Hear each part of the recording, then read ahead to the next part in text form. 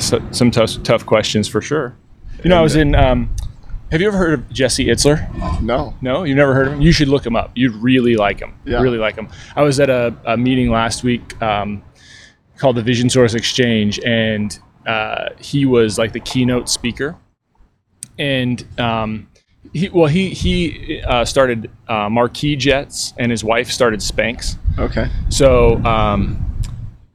So he has like 10 things. So he gave this keynote, and he was like a VJ, like a VJ from MTV back in the day. Anyway, one of the things that he asked, and I'm going to ask you because I think you'll be able to have some sort of like honest assessment of it. Sure. I think most of us would either be too hard on ourselves or too generous on ourselves because we haven't reflected enough. But he said, would you recommend yourself as blank? So you could put it in as boss, middle management, husband, father, friend. So I'm going to ask you, would you recommend yourself as a father? Oh man, you know, I think would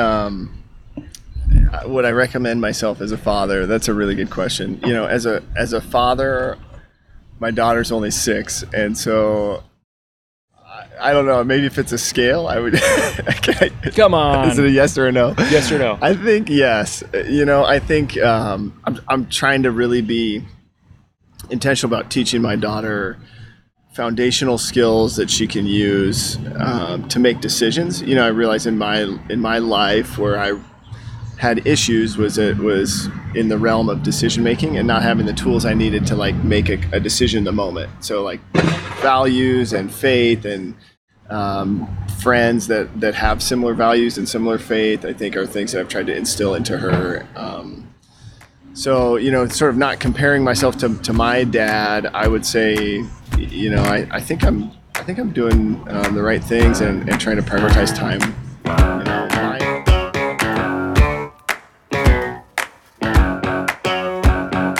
Hello and welcome to the Chris World Podcast on iCode Media. Today I had a great conversation with Brandon Fleehardy, who is in my F3 group, and we talked about the coming to the end of yourself. And it was a great conversation. I really enjoyed talking to Brandon, and please enjoy our conversation. As always, be sure to subscribe to the podcast, write a review, share it with your friends, and support those who support us. We've been providing myopia control treatments in our practice for years. If you've been listening to the podcast for a while, CooperVision has received FDA approval of its innovative MiSight one-day contact lens. This will be the cornerstone of a comprehensive myopia management approach to be offered by CooperVision. This daily wear, single-use contact lens is the first and only FDA-approved product clinically proven to slow the progression of myopia when initially prescribed for children 8 to 12 years old and when compared to children in the control group wearing a single vision one-day contact lens. Check out the show notes for all the specific prescribing details and to get more information about this lens and how you can begin to offer it in your practice. My values are faith, relationships, integrity, service, and challenges. So and I've sort of written out, you know, how I use those to make decisions. And really, it's the way I prioritize my time is based on my wife, my daughter, friends, mentors, and then, you know, work for me is sort of that outer ring. It's kind of the F3 Concentrica model. But I've noticed that at her age, she does want quantity time. She wants, you know, you think of love languages and that sort of model, and she wants quantity time. She wants quantity time. She wants quantity toys. She wants, you know, quantity everything. More is always better. And yeah, and I think that's okay when they're that age. Like I'm noticing like she's coming home from school in the public school system, and she's coming home and she's talking about conversations she's having with her friends, and she really is exhibiting, you know, love to other people, and that's really a skill we've been trying to teach her, you know, her whole life. So long answer. Yes. Of saying yes. I think. Is there something that you do often that you would say no to, that you wouldn't recommend yourself as?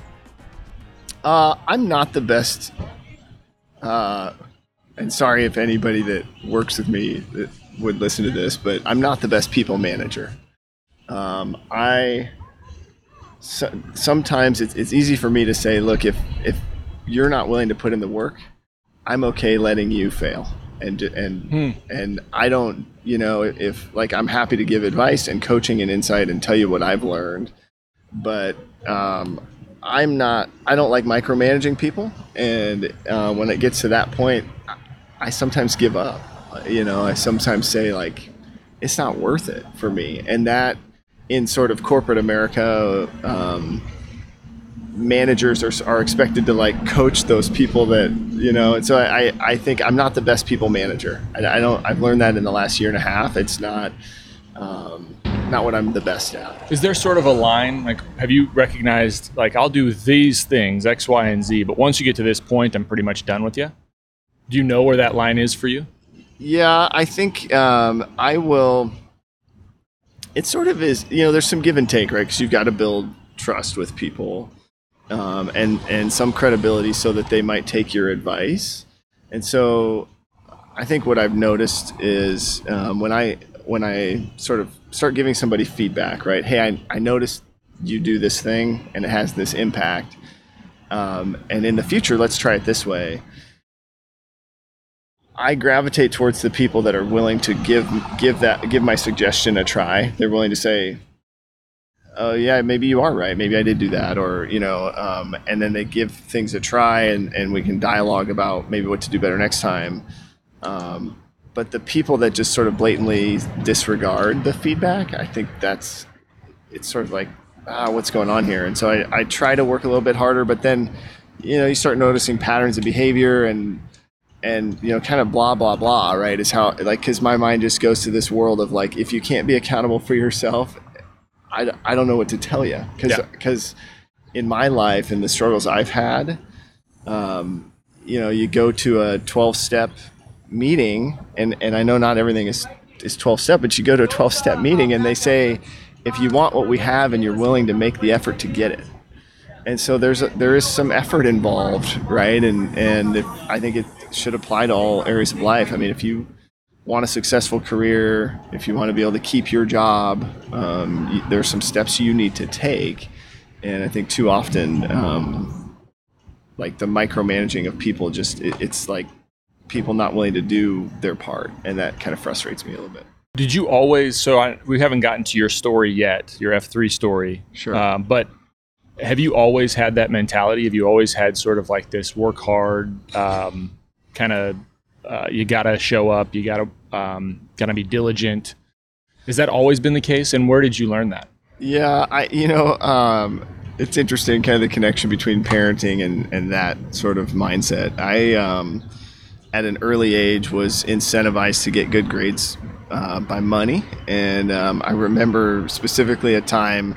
So I've always had a job. I started working when I was 13 at Brother Sebastian's, if anybody knows where that's at. Brother Sebastian's, really? Yeah. My first job was, my first real job was Burger King. And then I got a job at Jack and Mary's. You know where Jack and Mary's is? Yeah, it's gone now. Yeah. They closed. With the pandemic. Yeah. Totally closed. But I would scrub chicken fat off of those metal pans with a steel wool pad. Yeah. And then they'd stick them in the that big kind of industrial washing machine or dishwasher, and they'd come out just blazing hot, and then you're still trying to scrub. And you know what that taught me? I don't want to do this job forever. It taught me, like, if I want a different job, I better work hard. And for me, I have always been driven a little bit by acceptance and trying to get other people to like me. And so I remember a time in middle school wanting, and this is such a ridiculous story now, but wanting, like, Abercrombie jeans. And I remember my dad. That's where you went your wife, right? Yeah, right. She was the cologne spray girl. No, she did work there though. Anyway, that's a different story. But I remember my dad taking me to go look at some jeans, and I remember him just being like, "I'm not paying $60-$70 for a pair of jeans." And I was like, "But Dad, I really want them." And he's like, "You know what, son? If you want to spend $60 on a pair of jeans, you need to find yourself a job." So that's exactly what I did. And I was a baller in middle school. I had Abercrombie jeans, then I moved on to, like, FUBU and Karl Kani, and I even had a buddy of mine and I had these. Were you a West Side kid? These chains, yeah. Okay. So anyway, you had chains? Yeah, doesn't surprise me. With a big dragon on it, with a clock on it. Yeah. It was no, but I think that mentality comes from sort of my parents instilling in me, if you work hard, you can get what you want, kind of deal. Now I will say that road comes to an end, because for me, what happens there is I start to think I can control the world around me by working harder, and ultimately, as you start getting introduced to faith and to Jesus and to how salvation works, in my opinion, like it's not necessarily because of me working harder, and that's really, I think, the last 10 or so years of my life have been spent trying to undo that sense of like desire to control, and it comes through in the little stuff, I think. So my kind of quick story, I'm a nurse by background. I struggled through college, loved to party, get high, really whatever was around. But I still succeeded. I was straight A's in high school, graduate with accommodations, like always, but I was so focused on being the life of the party. Went to college here in Omaha at UNO, had no idea what I wanted to do. And then ultimately ended up in nursing school at like age 25 and graduated from nursing school, and all throughout that time, I'd still been dating my wife, but still really trying to just like live these siloed versions of myself, right? Like I'm going to be this like, I'm going to know about science and healthcare and anatomy and as a nurse, and I'm going to be a strong Christian when I'm around my wife and her family, and then I'm going to party when I'm out on the weekends. And then I'm, like just always shifting between different versions of me to meet the needs of whoever I was around. And it led to a lot of dissatisfaction. I was a nurse for staff nurse for a couple years, got really burnt out and just kind of felt like, well, I went to school for so long and this sucks. And then I kind of migrated over into IT. And, over time, I think I just was never able to really impress people enough. And so, then we had our first child, and I remember thinking like, well, my wife loves her way more than she loves me. And I'm sort of like fading into the background here. And I think it was at that point I kind of started to get deeper into, staying up late and using, heavier drugs and, staying out till 3-4 in the morning. And was it sort of like a middle finger? Like, I don't need you. I can be fine. Or yeah, it was sort of like just something else. We've got money. I'm in school. I was getting a dual master's degree at the time, and I was in school, and she wasn't paying attention to what I was doing and didn't seem to really care. And it was just, we had this newborn, and it was kind of like, hey, screw it. I don't know what else to do. I'm so unsatisfied. And I felt better, right? Like that's the draw, is like I could numb the pain for a while, the pain of like not being good enough, or sort of this, like, I've done everything I know to do and I'm still not getting the, it's so selfish, but I'm still not getting the praise, the recognition, or the respect that I think I deserve. And ultimately, you sort of learn, like, I don't really deserve any sort of respect or praise or any of that, but it's just this, like, ego-driven sort of, from being taught, like, if I work really hard, then I'm going to get whatever I want, including people's respect and all of that. So, but I'm a believer, so I think that's good perspective, because I still believe that, like I've said this, and maybe it's just naive, West Omaha growing up to be able to say this, but I think it's a fair statement to say there's probably no place else in the world that you can move so vertically in terms of income, right? Sure. Forget about socioeconomic, like social status, because I think, to your point, you can't buy respect from people. But if you work hard enough, I think you can make as much money as you want. Right. I think that's the case, right? There's certain things that you might have ceilings with, but for the most part, you can make enough money to buy most everything you need, for sure, and most of what you want. Yeah. So then there's sort of this limit, but then you can't buy, if what you want is respect, you can't buy that. Yeah. And you can't work yourself toward that. Right. I mean, you can work toward it, but it's not like I can't just work on you and be like, hey, Plague, gotta, I'm gonna show up, and the things that I would do to try to earn your respect wouldn't be necessarily like something I could just do. Like, I'm going to do this and you're going to get, no, I mean, it's earned, right? It's earned by continual things that you see me do, or that I know you see me do, or that you see me do that I don't know. Right. So how did you come to the end of yourself? So I will point this out because I love these sort of little nuggets that I get from people. And one nugget that I've gotten from you recently, probably over the last few months, is the idea of coming to the end of yourself. When did you start thinking about it like that? And kind of, I'll let you elaborate on the idea. Yeah, I think it's probably not my original term. It's probably from Narcotics Anonymous or a 12-step group. But, ultimately, the timeline for me has always been fascinating. So I started F3 in July 21st or 20th of 2018, and then I got clean on August 12th. And so there was some overlap there if you're doing the math. And I think what happened was sort of some conviction from, I would say, from the Holy Spirit. I'm a believer in Jesus, and I had, feel like I was, what I used to do is I would intentionally get in an argument with my wife so that she would kick me out of the house, and I would always do this on like a Wednesday or Thursday night. Oh, jeez. So I would. Did you know that you were doing this, or it just sort of happened? This is reflecting back. Okay. But like I think it got to a point where it was intentional. And it was. You're a lucky man. She put up with you. Oh my gosh! It's like through God's grace. I mean, I'm sure you think about that all the time. If you wanted to hear a story of somebody being faithful and like really trusting in God, she's the one that we should be interviewing, because I don't know. I'm going to interview her.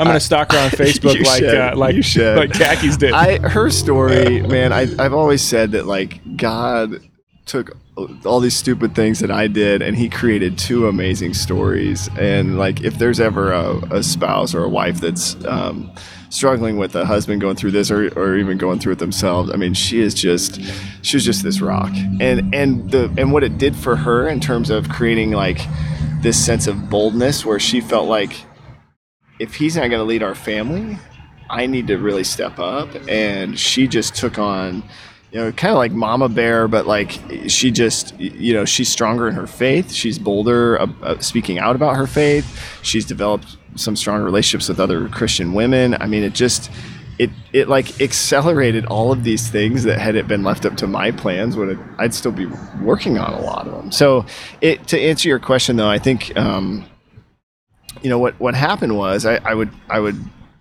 get in an argument so I could I wanted to go stay in a hotel on the weekend and just party.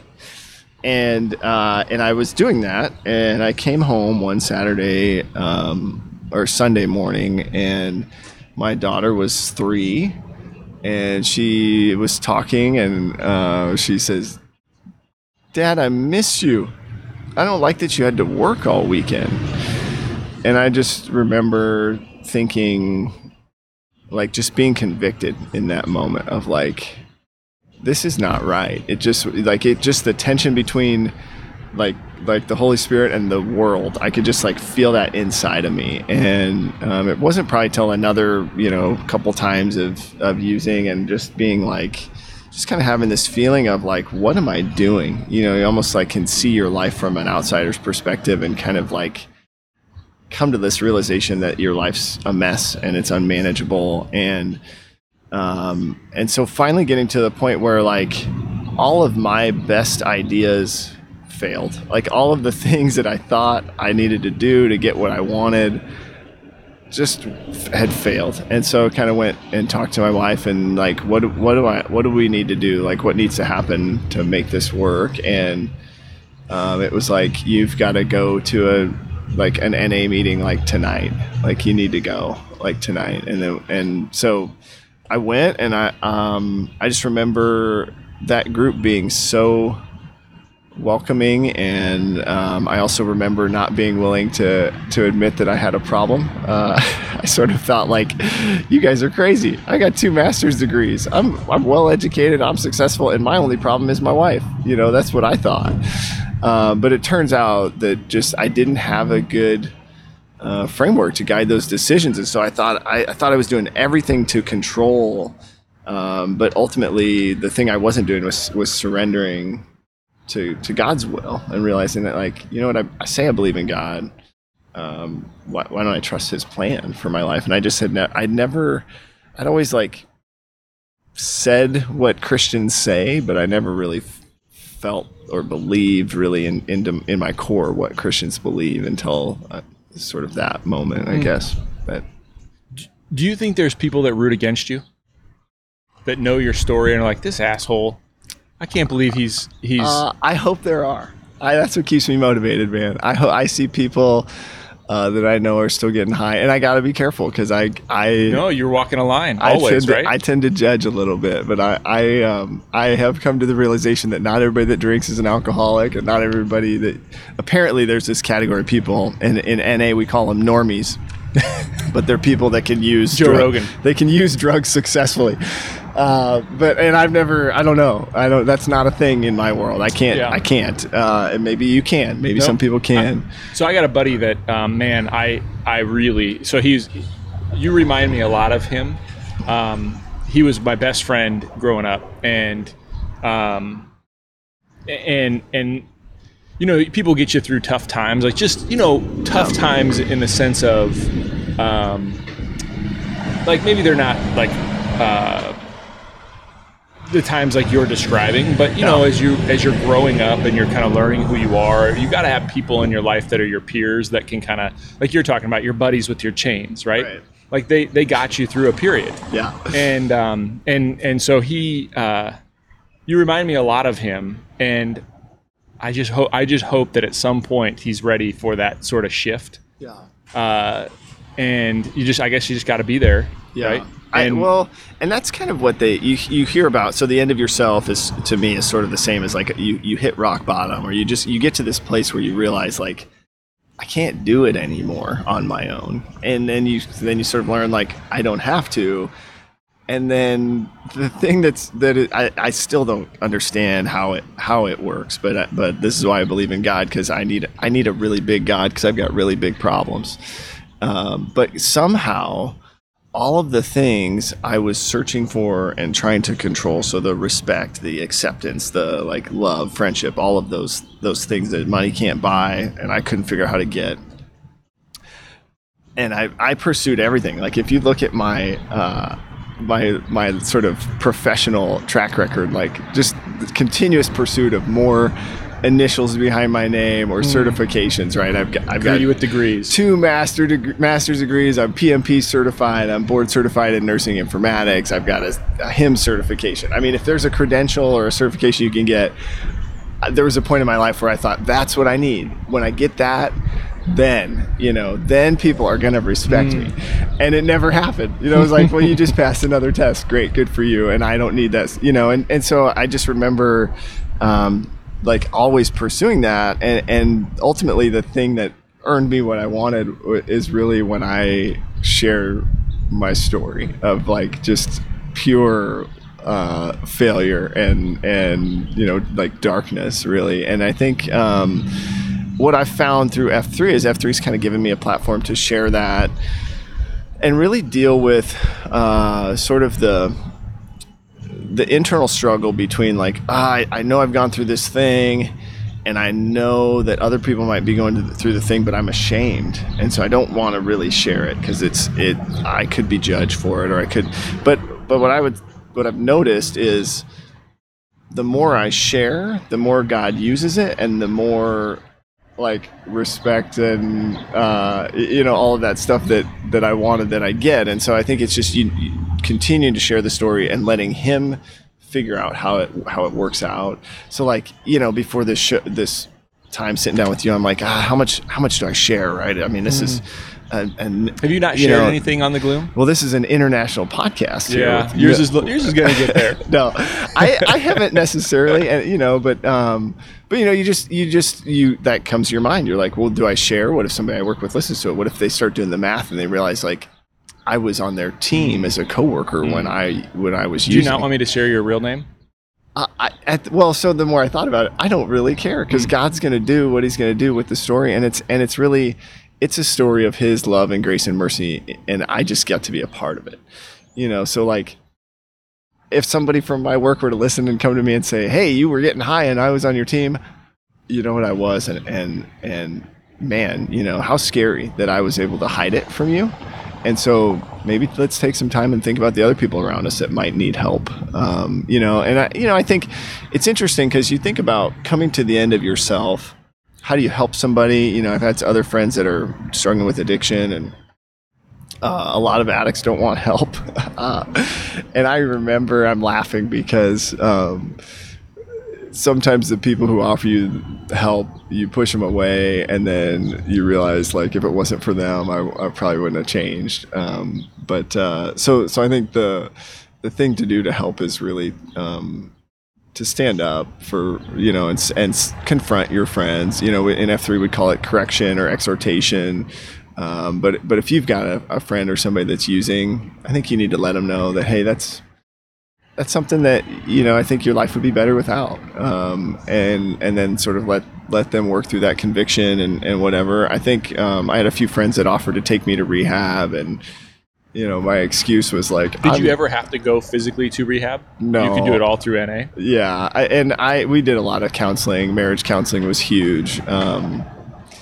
And I think what we learned, it's like accountability. So that was really hard. Like, I'm accountable for all of my actions and all of the things that happened during that. So one of the big struggles in our marriage today is like, we're still rebuilding trust. And that's unfortunately, whether I like it or not, because of all the betrayal on my end. And so like, if there's a thing that I want to go and do, and my wife is sort of like on the edge of like, I don't know if I trust you in that situation, I don't have the right to get mad about it because I created that sort of lack of trust on her end, and so learning that was a challenge for me because I sort of wanted to be like, well, I'm healed, I'm better. Here I am. Yeah. I'm fine, so accept it. Yeah. The other thing I guess that has been really cool for me that I think is just as you share your story, you start to other guys come out of the woodwork and start saying, "Me too." And they say, "Me too, I need help. I don't know how to fix it." Or they say, "Me too, here's been my journey. Me too, here's where I'm headed." And it's crazy. I got a phone call yesterday from somebody in F3, and they just said, "Hey, I was on a business call, and this guy started talking about a sober living community, and I heard him say that, and I thought of your name, and there's some fitness elements, and I want to connect you with this guy." And I just had this moment of like, wow, like never in my wildest dreams would I have thought I got to be a part of that, something like that, to help other guys get back on their feet.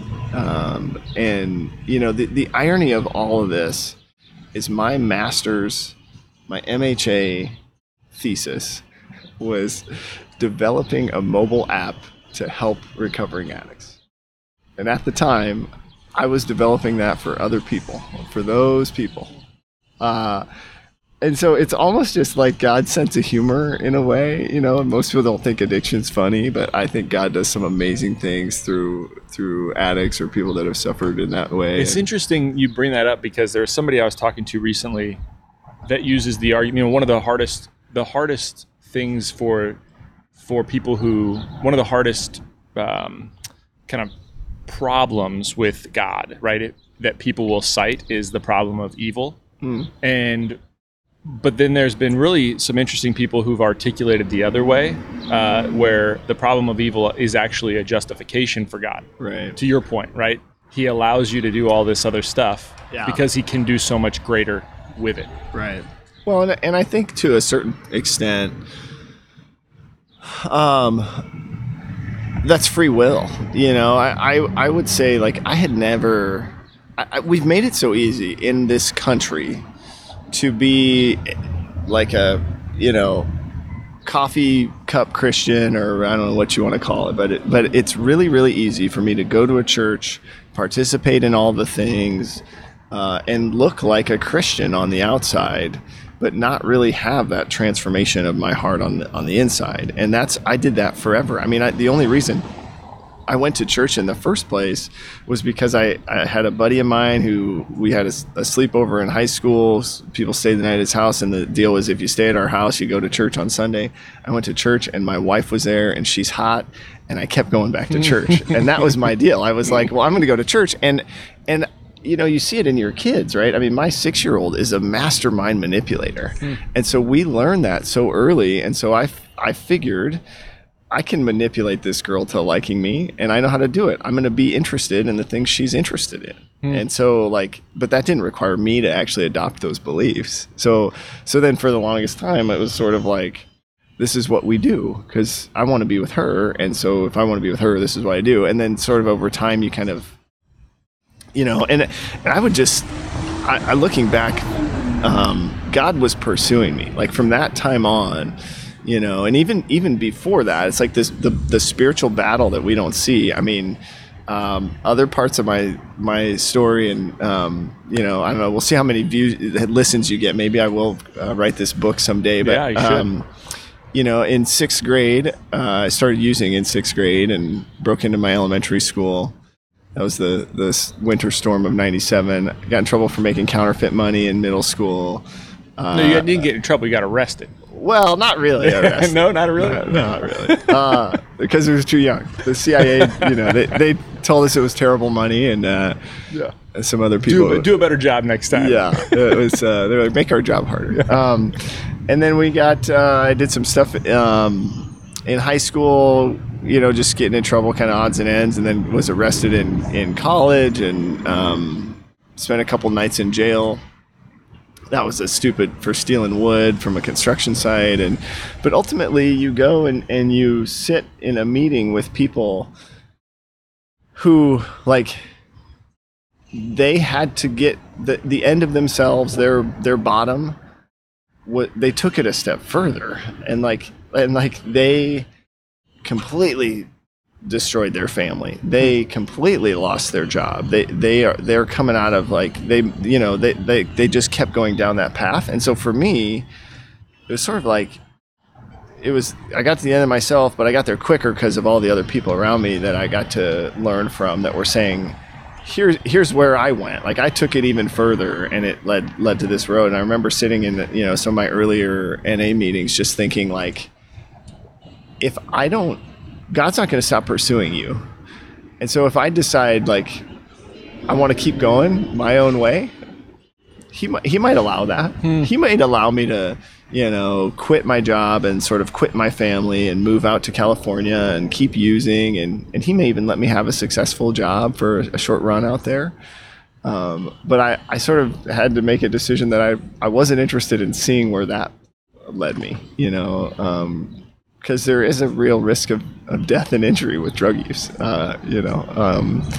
So anyway, I don't know. I can't remember if that answered your question or not. But I'm just so grateful today. You know, I get the chance to wake up, and even in the moments, you know, I had a funny thing happen because now I'm still an addict. I still think like a drug addict, right? I still try to control everything, and I still get pissed off when I can.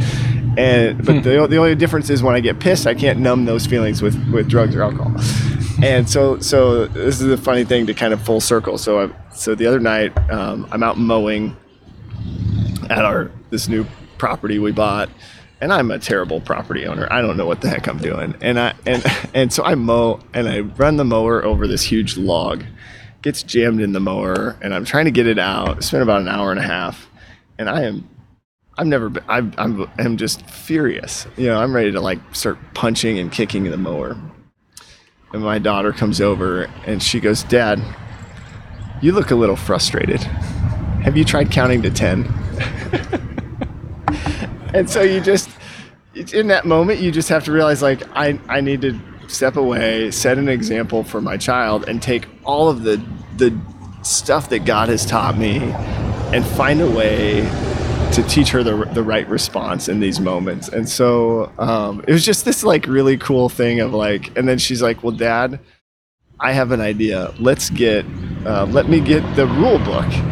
And she goes into the garage where we're storing all this stuff, and she grabs it's the Bible in a Year devotional.